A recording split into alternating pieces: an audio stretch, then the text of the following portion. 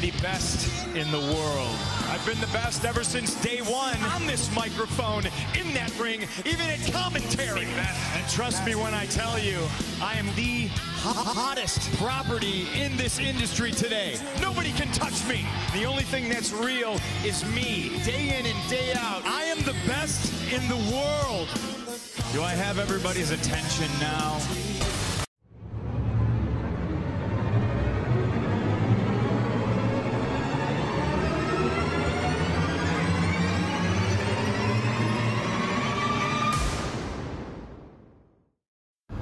What up, people? Welcome to another edition of the Salty Thoughts of Donnie podcast, featuring the one and only Donnie best in the world at what the fuck he does. Donnie is not in the greatest of moods, partially because of my shoot job. I'll refrain from getting into specifics about my quote-unquote shoot job, but said shoot job really kind of left me dangling like a dingleberry. If anybody doesn't know what a dingleberry is, Google it. And that's how I'm feeling like. It matches my mood. My mood is real shitty. With that being said, this episode is going to be a potpourri of bullshit. Probably going to talk about the Knicks, sprinkling a little Nets, talking about my beloved Jets, Jets, and the comings and goings of those amazing Mets. That and much more on this edition of the podcast. Also, beginning with this podcast, I'll be dropping on Saturdays for the foreseeable future. That's right, I'm changing days. Why? Don't really know. But I figured, being the fact that football season's over, and really the reason why I would drop them on Wednesdays, so I can review the past week and preview the week coming. Being the fact there's no more football except for the Super Bowl, I don't need to do that right now. Only thing going on is fucking basketball. And basketball, they playing like damn near 3-4 times a week. So no matter when I drop them, I can talk about it. Plus, Saturdays, end of the week, figure, give the masses something to listen to on their nice quiet Sunday afternoon. Yeah, sprinkle some salty thoughts in your Sundays. But yeah, I'm dropping on Saturdays for the foreseeable future. But you know what you can do? So it wouldn't matter if I made an announcement on change the days or not? On whatever platform you're listening to me on, there's probably a subscribe button on there. You press the subscribe button, anytime I release something new, you'll get a notification that your boy Donnie is back on his shit. So yeah, press the subscribe button. And with all that out the way, let's get this shit on the road. Good night, and goodbye. Bang! Well, since the last time you heard my voice, the amazing Mets have been in the news.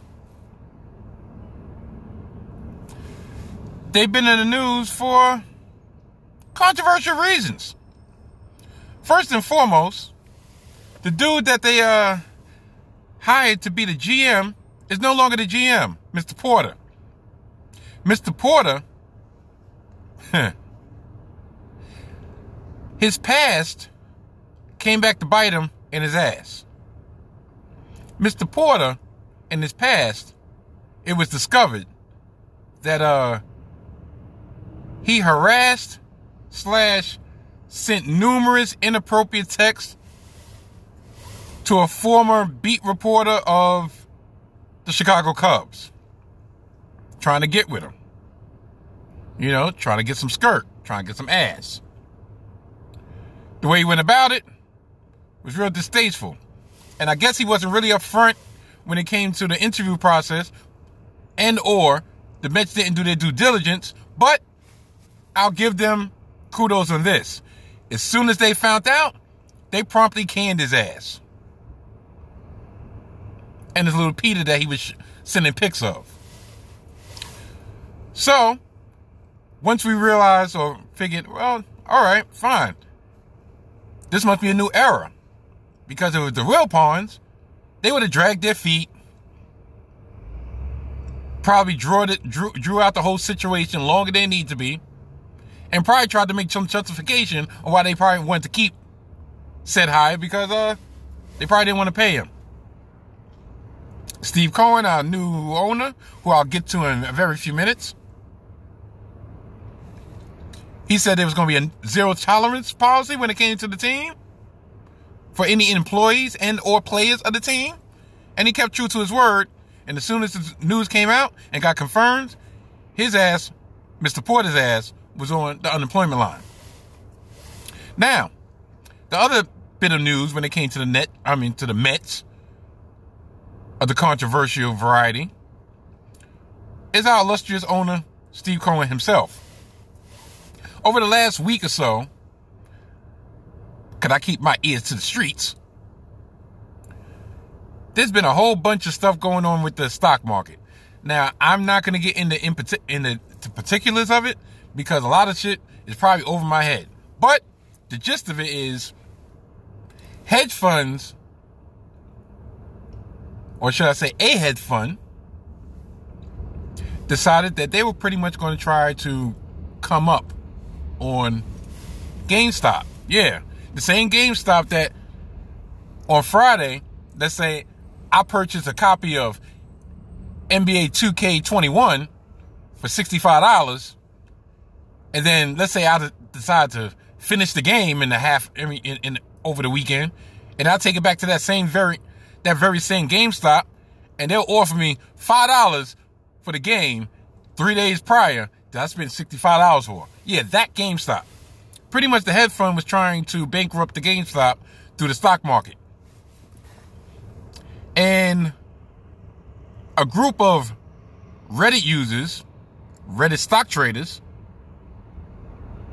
decided to come together and make a quick fortune off the GameStop stock that was being shorted on by the hedge fund, and pretty much cost the hedge fund billions of dollars. Meanwhile, the Reddit users came up off it. Then we got into, there's an app, I believe, called Robinhood, a Robinhood app that is primarily geared toward everyday people trying to get into the stock market. Being the fact that the hedge fund was losing money, they decided that they were going to put a wrench in the game to quote unquote even the playing field, meaning the haves get to still have, and the have-nots no longer trying to join the haves. That's the best way I can explain shit. Once again, if you need further explanation over it, Google it. It's on everywhere. Mr. Cohen made his fortune as an owner of a hedge fund. So, I guess one of his former employees, or one of the people behind the hedge fund that lost billions of dollars. So, being the fact that Mr. Cohen is worth what, $50 billion or some shit like that, he gave the hedge fund about $1 or $2 billion. Then he's very active on Twitter, so he got into a back and forth with the owner of Barstool Sports, Mr. Dave Portnoy, or whatever the hell his name is. And a lot of Mets fans, or should I say Mets detractors, turned on Mr. Cohen, because in this argument, he kind of fell on the wrong side. Now, if he's going to continue being as active on Twitter as much as he wants to, being the fact that he's owning my beloved amazing Mets, he needs to slow his roll. Because you don't want to alienate a fan base that you're pretty much beholden to, being the fact that you own that team. I didn't find anything really wrong with what he did. Because if that's my man, and my man's up, which goes pretty much swimming up Shit's Creek with no paddle, and I can help him out, go help him out. Whatever's going on really has nothing to do with me. I'm helping my man out. And in a way, if I'm helping my man out, when he get back on his feet, guess what? I'm going to make some more bread. So it's a win-win for everybody except for the ones that are on the opposite side of the conversation. So I say that to say this. Mr. Cohen, Mr. Steve Cohen, owner of the New York Mets, just please keep the team out of any unnecessary controversy. That's all I ask. Spend your money, buy these players. Trevor Bauer, I'm not really sold on for the price that he's asking for. I believe Trevor Bauer is asking for about $36 million a year off of one Cy Young. We currently have a back-to-back Cy Young winner at the top of our pitching staff that's making way less than $36 million a year, who also is probably up for an option renewal after this upcoming season. And if I have a choice between Mr. Bauer and Mr. DeGrom, Jacob DeGrom that is, I'm taking Jacob DeGrom each and every time. Now, if Bauer wants to come on a discount, let's say 25 mil, all right, fine. I ain't giving him more than 2 years. I'll give you 2 years at 50. Take it or leave it. Because right now, our rotation consists of the following. We have Mr. Marcus Stroman. We have Mr. Jacob DeGrom, and necessarily not in this order, because Jacob is always first. We have Mr. Carrasco. We have Syndergaard when he comes back. We have Mr. Peterson. We also have Lugo that we can either make a starter or keep him in the bullpen. We upgraded the bullpen. Right now, there's really no spot for Trevor Bauer. We can always make a spot. If he wants to be our number 5 starter, by all means. Wants to be our number 4 starter, by all means. But you're going to get paid number 5, number 4 starters. Money. Spring training is opening in a couple weeks. And I guess we'll find out the verdict on this negotiation. Because $36 million for someone that is a good pitcher, but ain't a great pitcher, I'd rather use our resources in a more diversified means. Whether that happens or not, who the fuck knows? But that's my take on it. This week, it was announced, formally, officially, that Deshaun Watson had requested a trade from the Houston Texans. Why am I bringing up Deshaun Watson from the Houston Texans?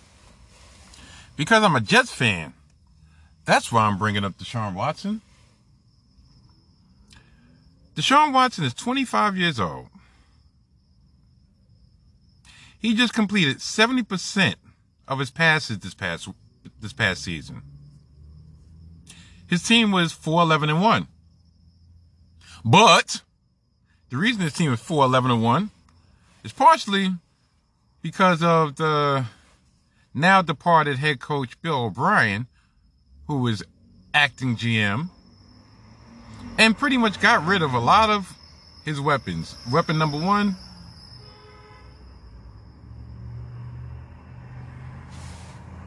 DeAndre Hopkins. That pause is because, as I've mentioned before, my memory is shit. So I'm right in the middle of a sentence, and all of a sudden I just really blanked on his name. Go figure.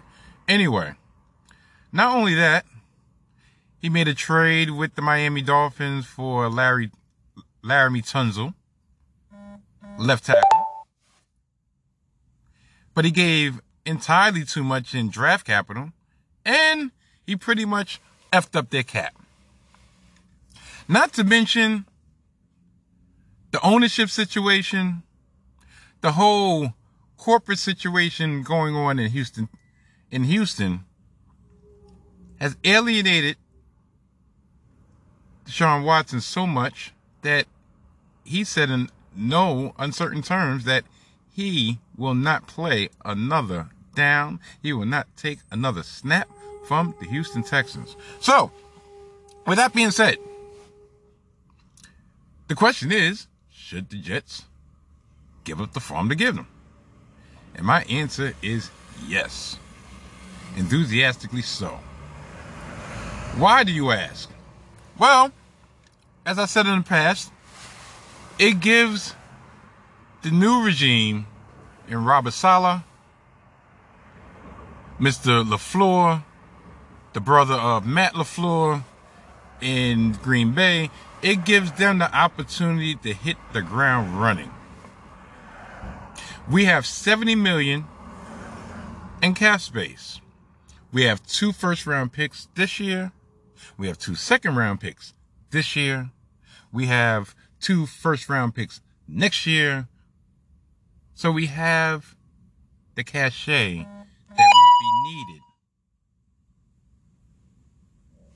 for the New York Jets to acquire him. Now that I have my train of thought right, I'm gonna say this to begin with. I'm gonna be all over the place with this segment because I'm gonna try to incorporate a whole bunch of shit. Number one, and this is slightly off topic, but still concerning about the Watson Jets connection. We really need more black voices in the New York media, specifically sports talk radio. We have WFAN, who I actually stopped listening to a while ago. Tell you the truth, once Tony Page went into retirement, I went into retirement listening to the Fan. This is their lineup for the day. In the morning, you have Boomer and Gio. In the midday, you have Maggie and Moose. Then you have Carton and Roberts. Not one voice of color to be seen or heard. ESPN New York is not that much better, but at least this is their lineup. You have the early morning show, Canty, Rothenberg, and DiPietro. Probably not in that order, but you get the gist. Nationally, you have Keyshawn, J. Will, and Zubin. A whole lot of color there. Then you go to Greeny. Then, the newly national, Bart and Hahn. Bart Scott, former linebacker of the New York Jets. Yeah.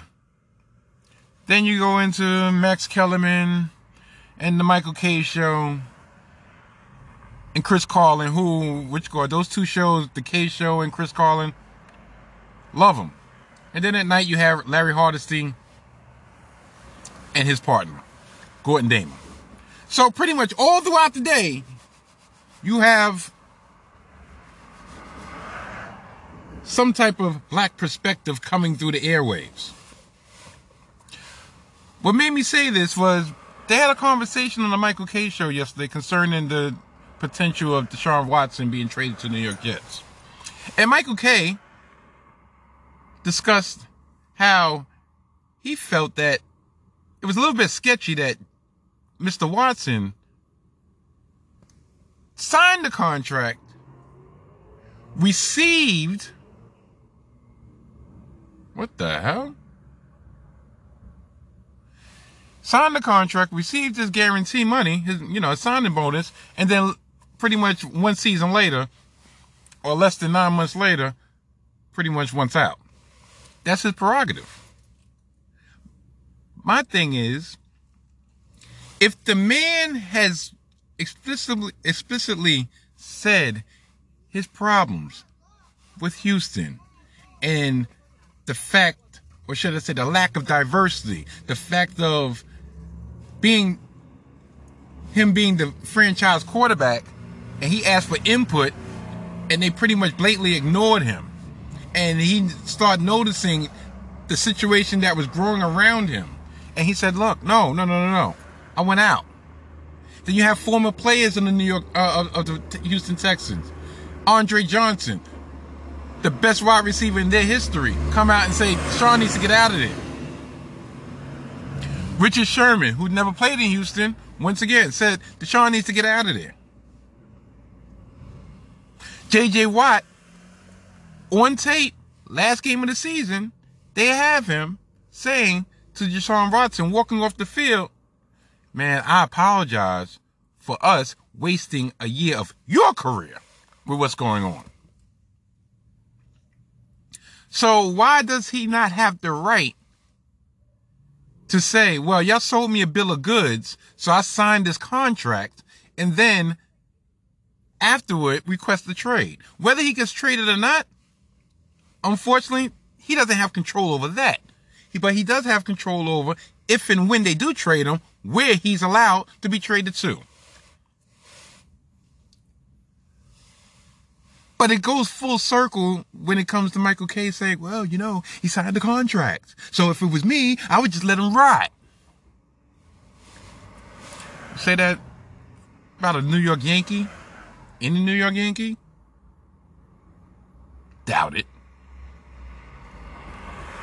Would he say that about? Is he saying that about Aaron Rodgers, who hasn't publicly asked for a trade, but pretty much is saying, well, the money that I signed for is no longer enough? Is he saying that? Is the same energy coming out there? No. And don't get me wrong, this is not to cast aspersions on the character of Michael Kay. Not at all. But I do see the discrepancy of when it comes to a black quarterback and the bad man, Aaron Rodgers. Both of them are under contract. Both of them do not like their current situation. One has been more vocal about it than the other. The other has been more passive-aggressive, like, they tend to be. The fuck is the problem? But this also goes into the current mind state when it comes to sports. You ever notice that whenever said team is going under a rebuild, or they have to pretty much dig out of the mess that the previous regime has caused, and they have no intention or no dreams of being a contending team anytime soon, you know who they usually turn to? That's right. They turn to the minority. You know what? Here's this piece of shit team. Here's this piece of shit situation.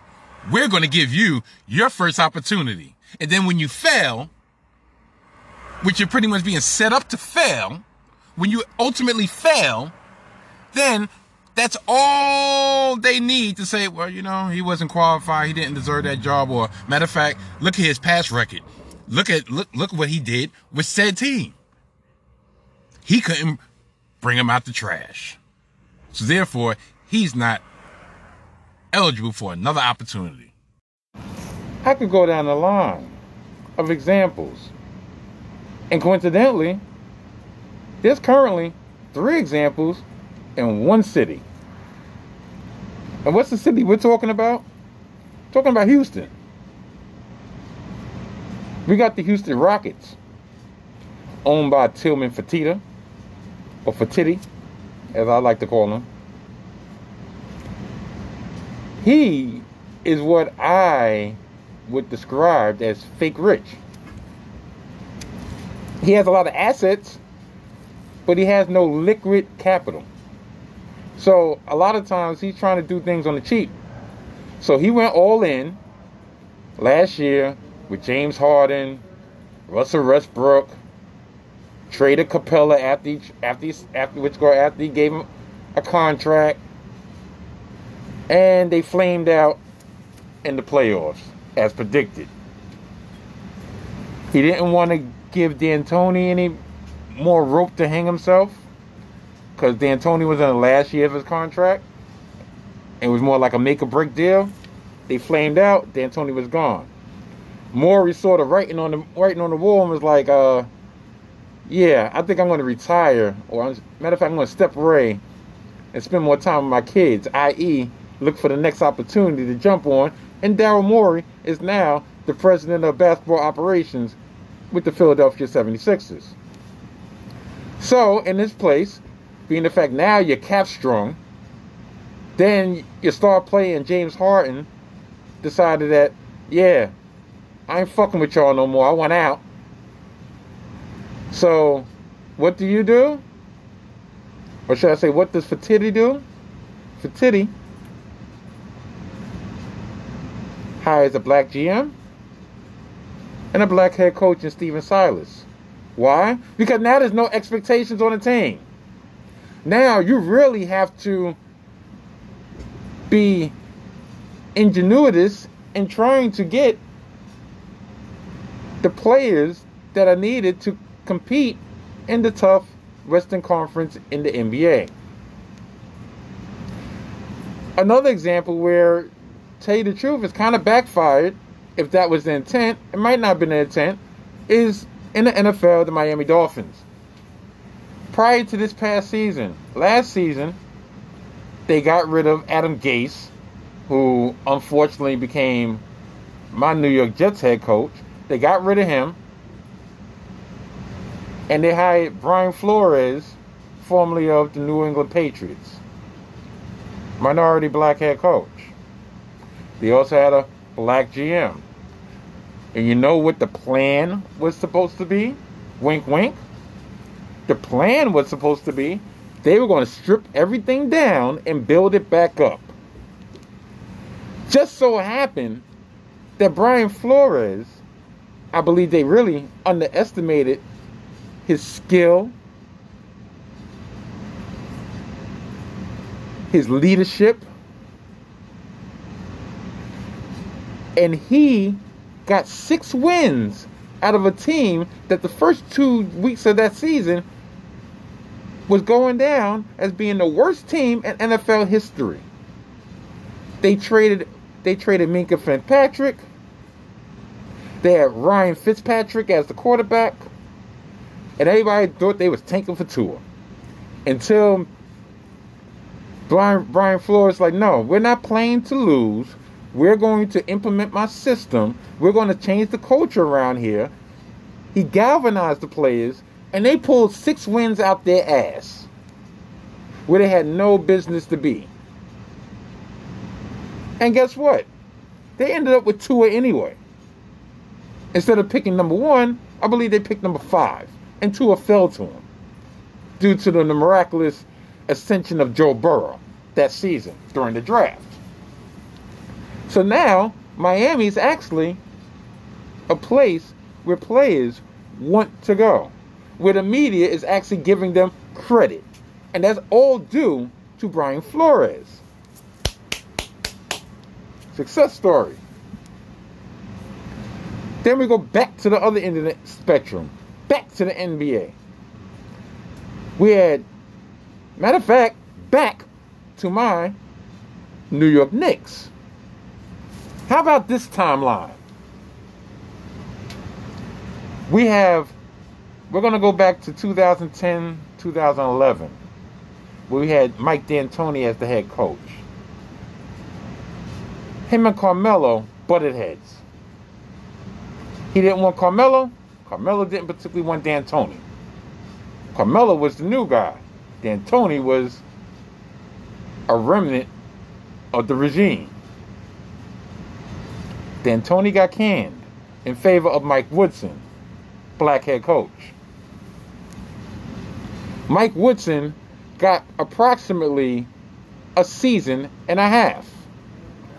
In that season and a half, when he took over from D'Antoni, he got them into the playoffs, where there was a borderline pick to get into the eighth slot. They got into the playoffs.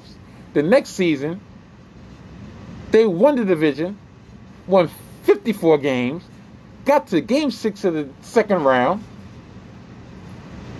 where they got eliminated by the Indiana Pacers. This is when LeBron was still in Miami. That's how far back this goes. LeBron's been on two teams since. The following season, it kind of fell apart. They didn't make the playoffs, and Woodson was gone. So that was what? 2.5 seasons. That's what Mike Woodson got. You know who got rid of him? That's right. Everybody's favorite Zen master, Phil Jackson. Phil Jackson took over, and we commenced to be in a hole that we're just now digging out of. Phil Jackson fucked up the draft. Pretty much him coming into the New York Knicks was a money grab. He fucked up the draft. And less than a week after he selected Frank Ntilikina over Donovan Mitchell and amongst a bunch of others, he got let go. Now, who had to pick up the mess? Mr. Steve Mills, who was the general manager / president of operations. And then he hired his staff, which was Scott Perry, who's still in the position of general manager. And he hired David Fizdale. And in a season and a quarter, David Fizdale, I believe, didn't even reach 25 wins. Steve Mills was kicked to the curb. And now we have Thibodeau, we have Leon Rose, and we have the famous World Wide West running the New York Knicks. But you notice when we hit rock bottom, they decided, you know what? We're going to give all the blacks all the power. So therefore, if there's any negative feedback, they'll catch it. And we'll just hit our lumps, get our lumps. And then once there was a speck of light, we're going to replace them. I'll give the Knicks credit. They didn't fully whitewash the hierarchy. Tibbs is a respected man. Perry's still in his position. Leon Rose, respected among players. I can see where they was going because they needed to get some type of credibility back to the organization. Yeah. That's how it usually goes. Fair? Hell no. Hell no. I mean, we can even go back to the radio part. Bart Scott was on WFAN. He had a program with the aforementioned Maggie Gray and the aforementioned Chris Carlin. CMB. That's all we got. I actually liked that show. They took over for Mike Francesa. And guess what happened? When Mike got tired and figured nobody is listening to me on my bullshit app, I want to get back on the airwaves. They unceremoniously cut CMB in half. So instead of having their 4 hours that they thought they were going to have, they ended up having 2. Then, being the fact of course, Maggie, Bart, and Chris kind of pissed off, they pretty much let them know, like, all right, take it or leave it. 2 of them chose to leave it. Bart and Chris. Maggie, I believe, she wrote her, she's riding her contract out, and her contract is about to end, and she's probably going to go elsewhere also. because they needed a woman's voice on the fan. Fan ain't shit. But they gave them that position primarily because of Bart Scott. Bart Scott left ESPN to go to WFAN for his own show. And then they pulled the rug out from underneath him because the all-knowing Pope wanted his spot back. And Bart's like, look, I ain't thirsty for any money. I'm good. I'm Gucci. I can get a job elsewhere. And he went back over to ESPN. And then they got mad. The fan got mad because he really didn't have that much space between, and I guess they felt like he owed it to them. He ain't owing shit because you gave him a position and then you took it from him. So he went back to where he knew he was going to be appreciated. It goes over and over and over and over again. I'll even give one more example. And I actually really wasn't going to plan on talking about politics. I'm not going to really talk about politics. But listen real closely.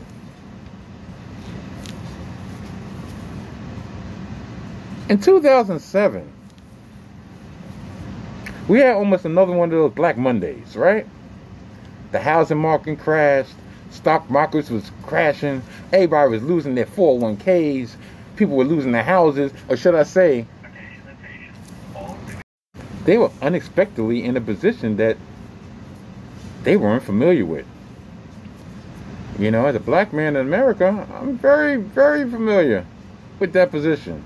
You know, the position of not being able to achieve what you wanted to achieve due to circumstances beyond your control. All right, I'm just going to wrap it up like that. So that just so happened to be an election year going into 2008. And you know what happened in 2008 when our country was going through an economic crisis? You know who they turned to when the current regime was in place of Bush and Cheney for 8 years and brought us into wars, and we had Katrina, and pretty much New Orleans, Atlanta, a lot of the Gulf Coast states were struggling. People lost their houses. People lost their homes. People lost their lives. You know what happened in 2008? You guessed it. If you're following the theme of what I'm talking about, when the country was at rock bottom and they had no place else to turn because they knew, okay, well, it can't get any worse. Guess who they put in office? Barack Obama. Yeah. So, pretty much his first 4 years were very familiar. Very similar to what happens in sports franchises. His first couple years was spent digging out from up under the rubble, the mess that the previous regime had caused. And then, once the country got back on its feet, once the country got a little more stabilized, and he got into that office for a second term, for his second 4 years, the establishment said, you know what? We back on our feet. We gotta get this motherfucker out of here. And I really didn't want to use the word motherfucker. I really wanted to use you know what. But as I said before, and I say it again, I might have said that word maybe once during this podcast century, and I ain't going to say it. You could think it, because that's exactly how I'm thinking. But I ain't going to say it, because I have a very multicultural listening fan base. And I don't want anybody else feeling comfortable enough to say that word. But that's pretty much what it boils down to is, yeah, we gotta get this motherfucker out of here. Matter of fact, the motherfucker's about to leave, but we ain't helping him no more because we back on. And then that kind of led to 4 years of Mr. Dump, Mr. Orange. Mr. Piece of Shit. So there it is. Smack dab in your face. Now, you would think that was going to loosen up the chains, so to speak. NFL this past off season had 7. I count them. 1, 2, 3, 4, 5, 6, 7. 7 head coaching openings. Do you know how many went to a minority? 1. And you know what team? Matter of fact, backtrack. Scratch that. 2. 2. 1 is my beloved JETS Jets with Mr. Robert Salah of Lebanese descent, and Mr. David Culley, the newly announced head coach of the aforementioned Houston Texans. 65 years old. Never been a head coach. Well, I should say never had the opportunity of being a head coach. And he is taking over a team that is now franchise quarterback, 25-year-old Deshaun Watson, wants nothing to do with. He's also taken over a team that are in cap hell. Basically, no expectations. So, Mr. Coley, this is a job for you. If I'm 65 years old, and I've been in the league for however many years Mr. Coley's been in the league for, and you finally get that opportunity, I don't begrudge that man for taking it. But I'm quite sure he knows he's being set up for failure. Being the fact he's 65, let me get this on my resume, and then I'll probably ride into the sunset. If by chance I pull off a miracle, great. If I don't, kind of expected. Got my payday, I'm going to retirement. Fucked up, ain't it? One more example. The Houston Astros. Last season, or should I say seasons before that, they were implicated in a cheating scandal. Matter of fact, they were caught red-handed in the cheating scandal. They ended up having to fire their head coach fire their manager, fire the general manager, and they brought in Dusty Baker.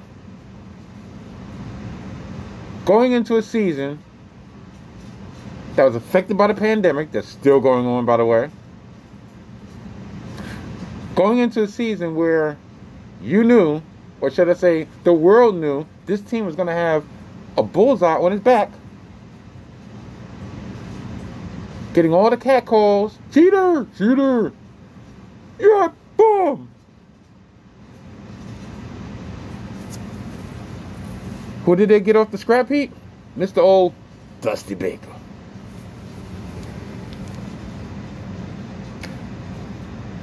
They got to the ALCS, right? Yeah, they did.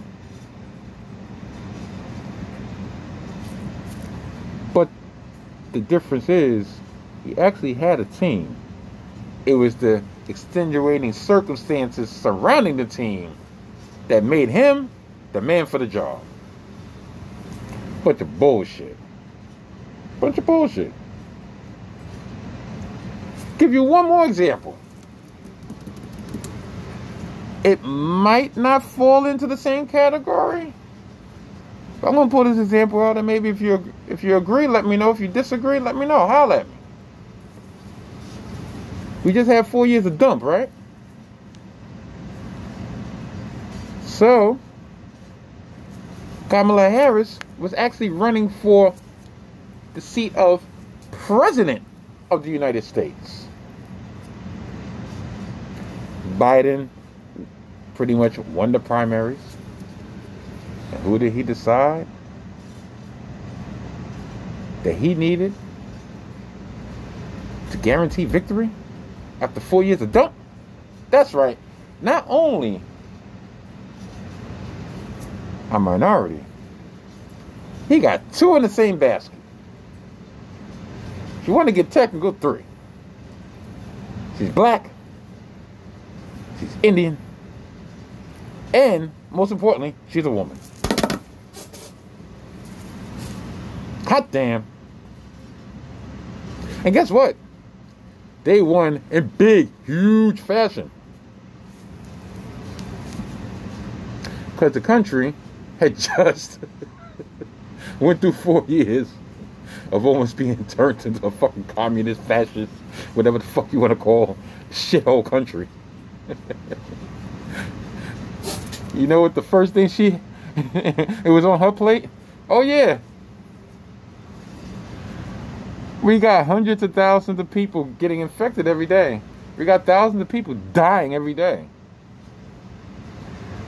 We have a Congress that's divided based on the fact of one half of Congress tried to have the other half of Congress killed. Yes, Madam Vice President, take us out of this dark time. Bunch of bullshit. Now with the rest of whatever the fuck I was about to say. The New York Knicks stopped their 3-game losing streak last night behind 25 points from Emmanuel Quickly, and they beat the Cleveland Cavaliers. Don't remember the score, but I know we won going away. Now, where does that leave us? I still believe... Matter of fact, let me start like this. I officially take back anything that I've ever said nice about Elfrid Payton. Fuck him. He needs to get off the team. He needs to get out the state. He needs to get out the country. Because Elfrid is a fucking bum. And the quicker and the faster that Mr. Thibodeau discovers that, realizes that, and nails his ass to the fucking bench, the better the New York Knicks will be. But what the New York Knicks truly need, and it's the ongoing saga, it's the ongoing search that's been going on for damn near forever. Cause think about it. When's the last time we had a fucking point guard? Really? And I'm not even gonna count the little 2 months we had Chauncey. Cause, you know, they threw him on the scrap heap. What? I gotta think, in my lifetime, as a New York Knicks fan, I'm 44 years old. Been following the New York Knicks since, actually, basketball was the last sport that I started following. So I started following the New York Knicks in like 86, 85, 86. Cause I remember watching the lottery where we got awarded Patrick Ewing. But since then, when have we had a point guard? We've never had a point guard. We had Mark Jackson for a cup of tea. And then for some reason they got rid of him. Because we had him and Rod Strickland. Then, in the snap of a finger, we had nothing. And we continue to have nothing. We had Glenn Doc Rivers for a cup of tea before he tore up his knee. We had Derek Harper on his last legs, but he got us to the finals. We had Charlie Ward, who was actually a football player, but decent point guard. We had Marbury, whose famous words in her New York Knicks uniform was, "Bitch, get in the truck." We had Jeremy Lin for Linsanity for like 3 weeks. We had Bibby. We had Baron Davis, both on their last legs. And yeah, when's the last time we've had at least a top tier point guard? Matter of fact, top half of the league point guard. We've never had a point guard. So, Mr. Quickly, he's our most effective point guard. Because he's the only one that can get into the lane, drive the lane, and distribute and run the offense. But he's a rookie, so he's not going to be consistent at all. And until we get a point guard, we're not ever going to see what potential Obi Toppin truly has. Because he is the classic player that needs a point guard to unlock his skill. And until that happens, we're always going to be struggling because we have a whole bunch of 3s and 4s and no 1s and 2s. Or we have a 1 that's just not properly seasoned yet. But the potential is there. The potential is there. Now, transitioning over to my Golden State Warriors, they're 10-9 right now. And the scuttlebutt is going on that they're looking to perhaps trade Kelly Oubre. A potential deal that's on the table is Oubre going to New Orleans in return for Lonzo Ball. I was talking to my son the other day, and I was actually pleasantly surprised I always thought that Lonzo was about 6'3", 6'4". Lonzo's 6'6". You bring Lonzo into the Golden State system, to me, he replicates Sean Livingston almost to a T, except the fact of he doesn't have that, the post game yet. But right now, the way Oubre is playing, I really believe he psyched himself out, and he will not be effective for the Golden State Warriors. I don't know what's going on with his shot, but I know it just seemed to me, just from the games that I've watched, his basketball IQ doesn't fit at all. There's one clip, and I was actually shocked to see it, but there's one clip that shows Steph coming off a screen. Oubre's already in the corner. Steph did his classic reposition, act like he's about to go to the screen, and slips the screen to set up for the handoff. Oubre never vacated that space. Ended up, I believe, in a turnover. And Steph was so demonstrative that I was shocked, like, wow, Steph really just lit him up in front of everyone. Pretty much waved his hands and like looked at him and yelled, "Move!"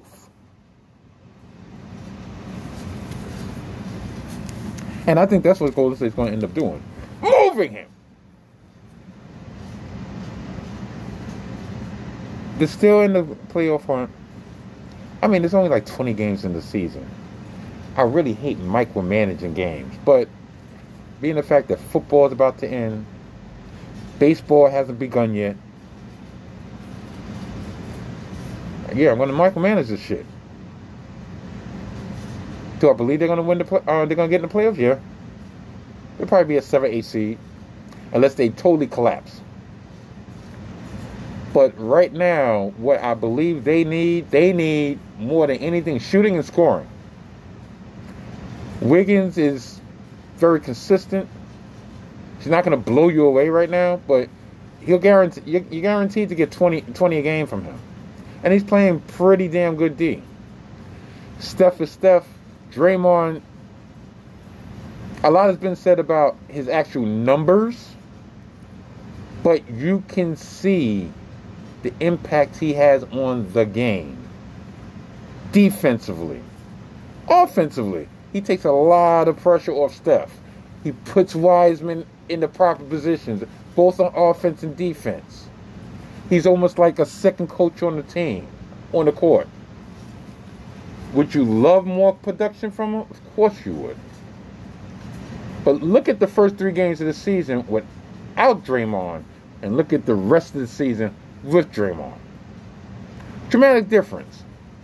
Might not always show in the win column, but primarily there's at least a handful of games of their 10 victories. If Draymond wasn't there, they wouldn't have won. Wiseman, he's getting there, but once again, he's a rookie. Rookies are famously inconsistent. But the ceiling on that boy, people be talking about fucking Kristaps Porzingis as a unicorn. I believe Wiseman is really the true unicorn. He could step out, pop out for a 3. The stroke is great. He's developing a little post game. His defense is getting there. He just has to stop the silly fouls. And more importantly, he has to try not to get into his own head too much. Once he gets that figured out, I'll say once he gets this first season out the way under extenuating circumstances, no preseason, no training camp, playing through a pandemic, he could get through this season healthy. Sky's the limit on Watson.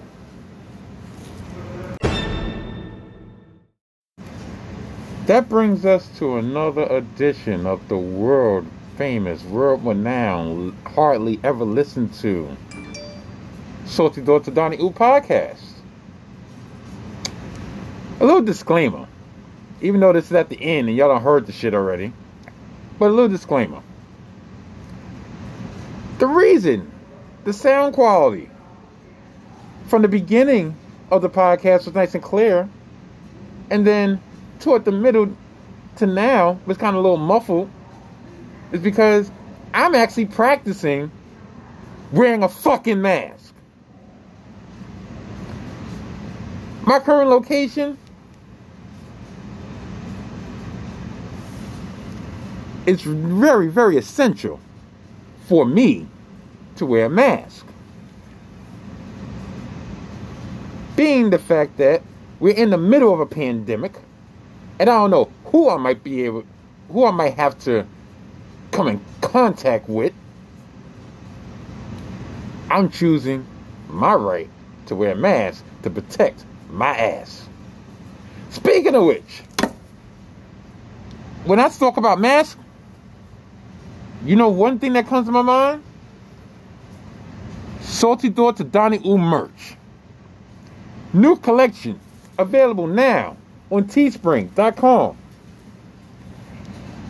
teespring.com/Salty Daughter Donnie. At Teespring, you can get yourself a Salty Daughter Donnie mask. New designs available. Also have t-shirts,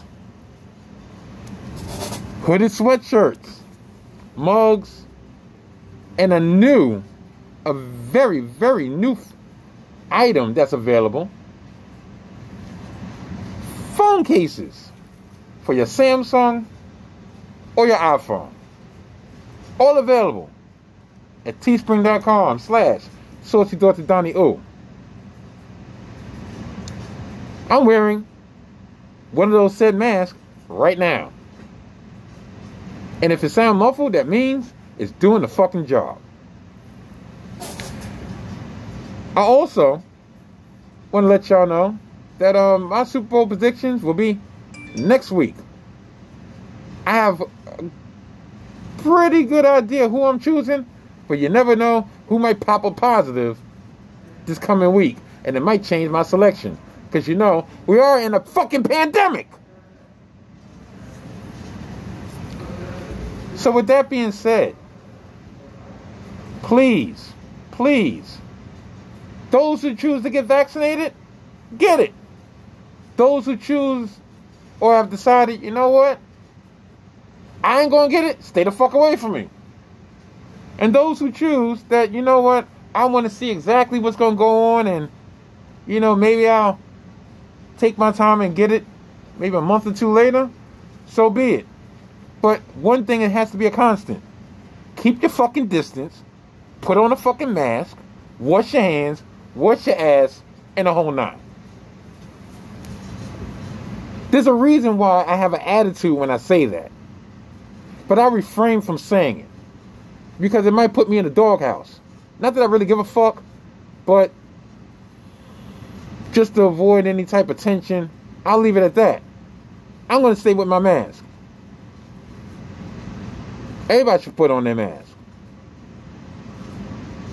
Even when you're around people that you think you know.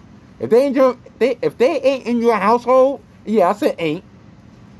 If they ain't in your household, guess what? Don't come to me fucking maskless, because that's like fucking being naked. And you can kiss my ass. Well,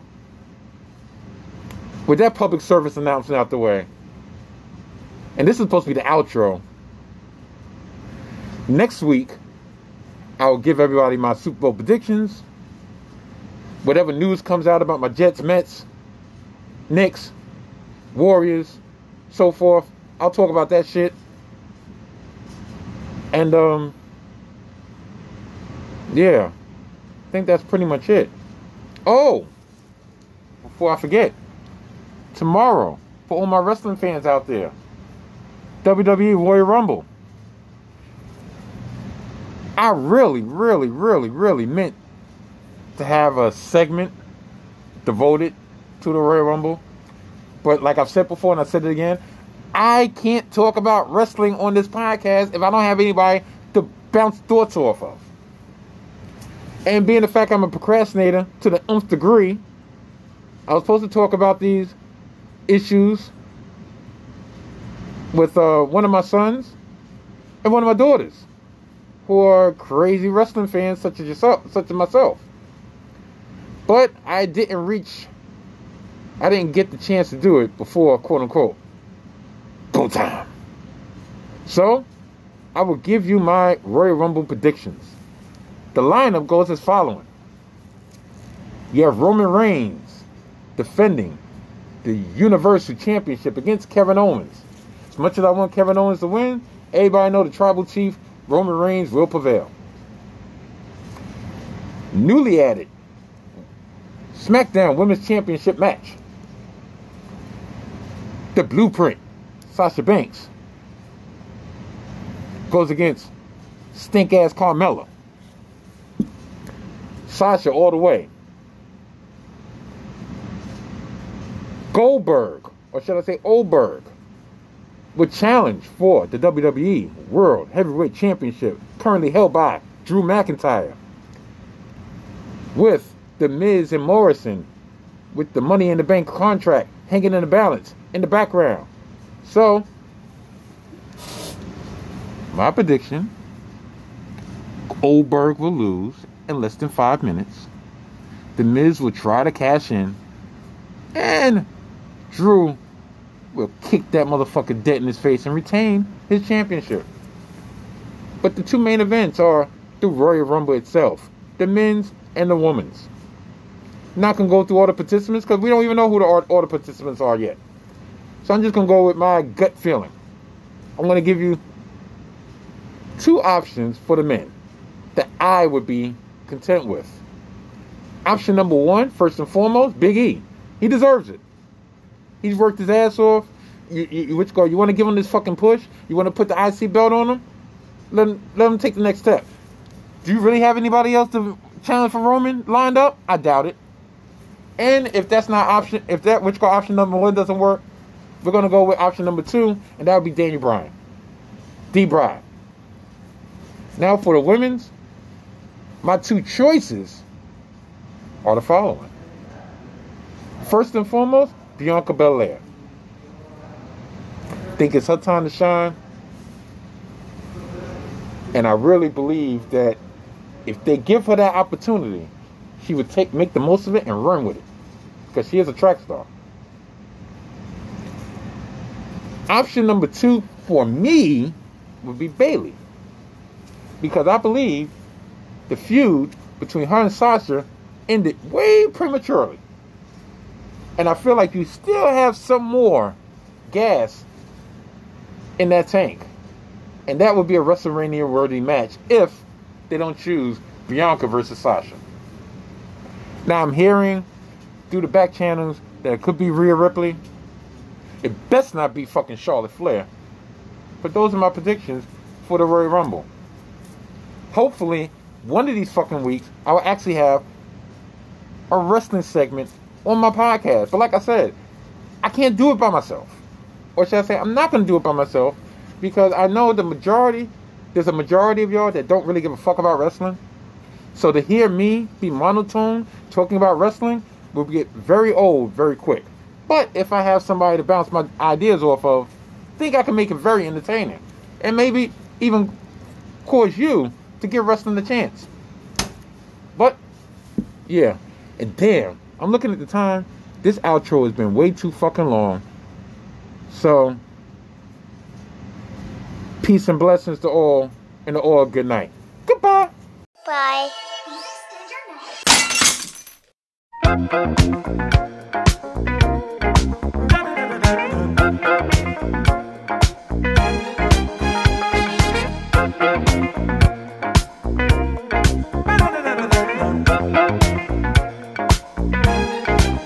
Whenever dark is falling, you know the spirit of the party starts to come alive until the day is dawning. We can throw out all the blues and hit the city lights, 'cause there's music in the air and lots of loving everywhere. So give me the night. Give me the night.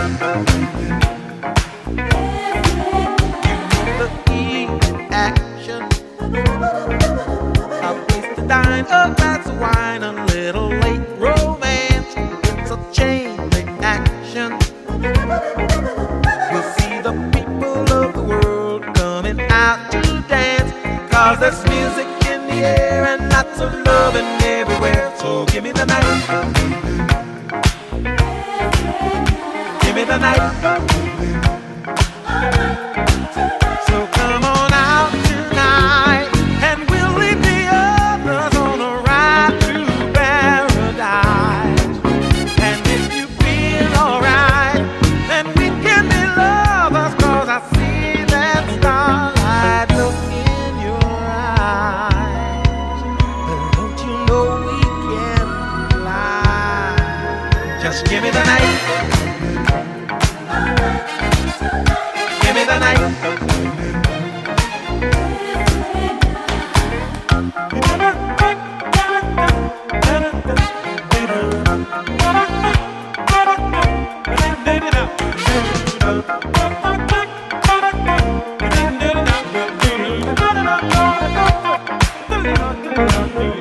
Cause there's music in the air and lots of loving everywhere. So give me the night.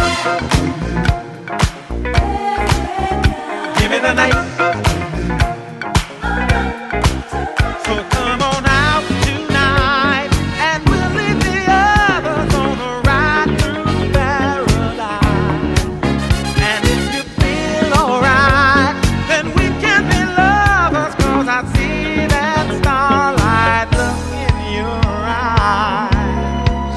Don't you know we can fly? And if we stay together, we'll feel the rhythm of the evening taking us up high. Never mind the weather, we'll be dancing in the street until the morning light. 'Cause there's music in the air and lots of loving everywhere. So give me the night. Give me the night. Give me the night. Give me the night. Give me the night. Give me the night. Give me the night. So give me the night. 'Cause there's music in the air and lots of loving everywhere. So give me the night. Give me the night. Give me the night.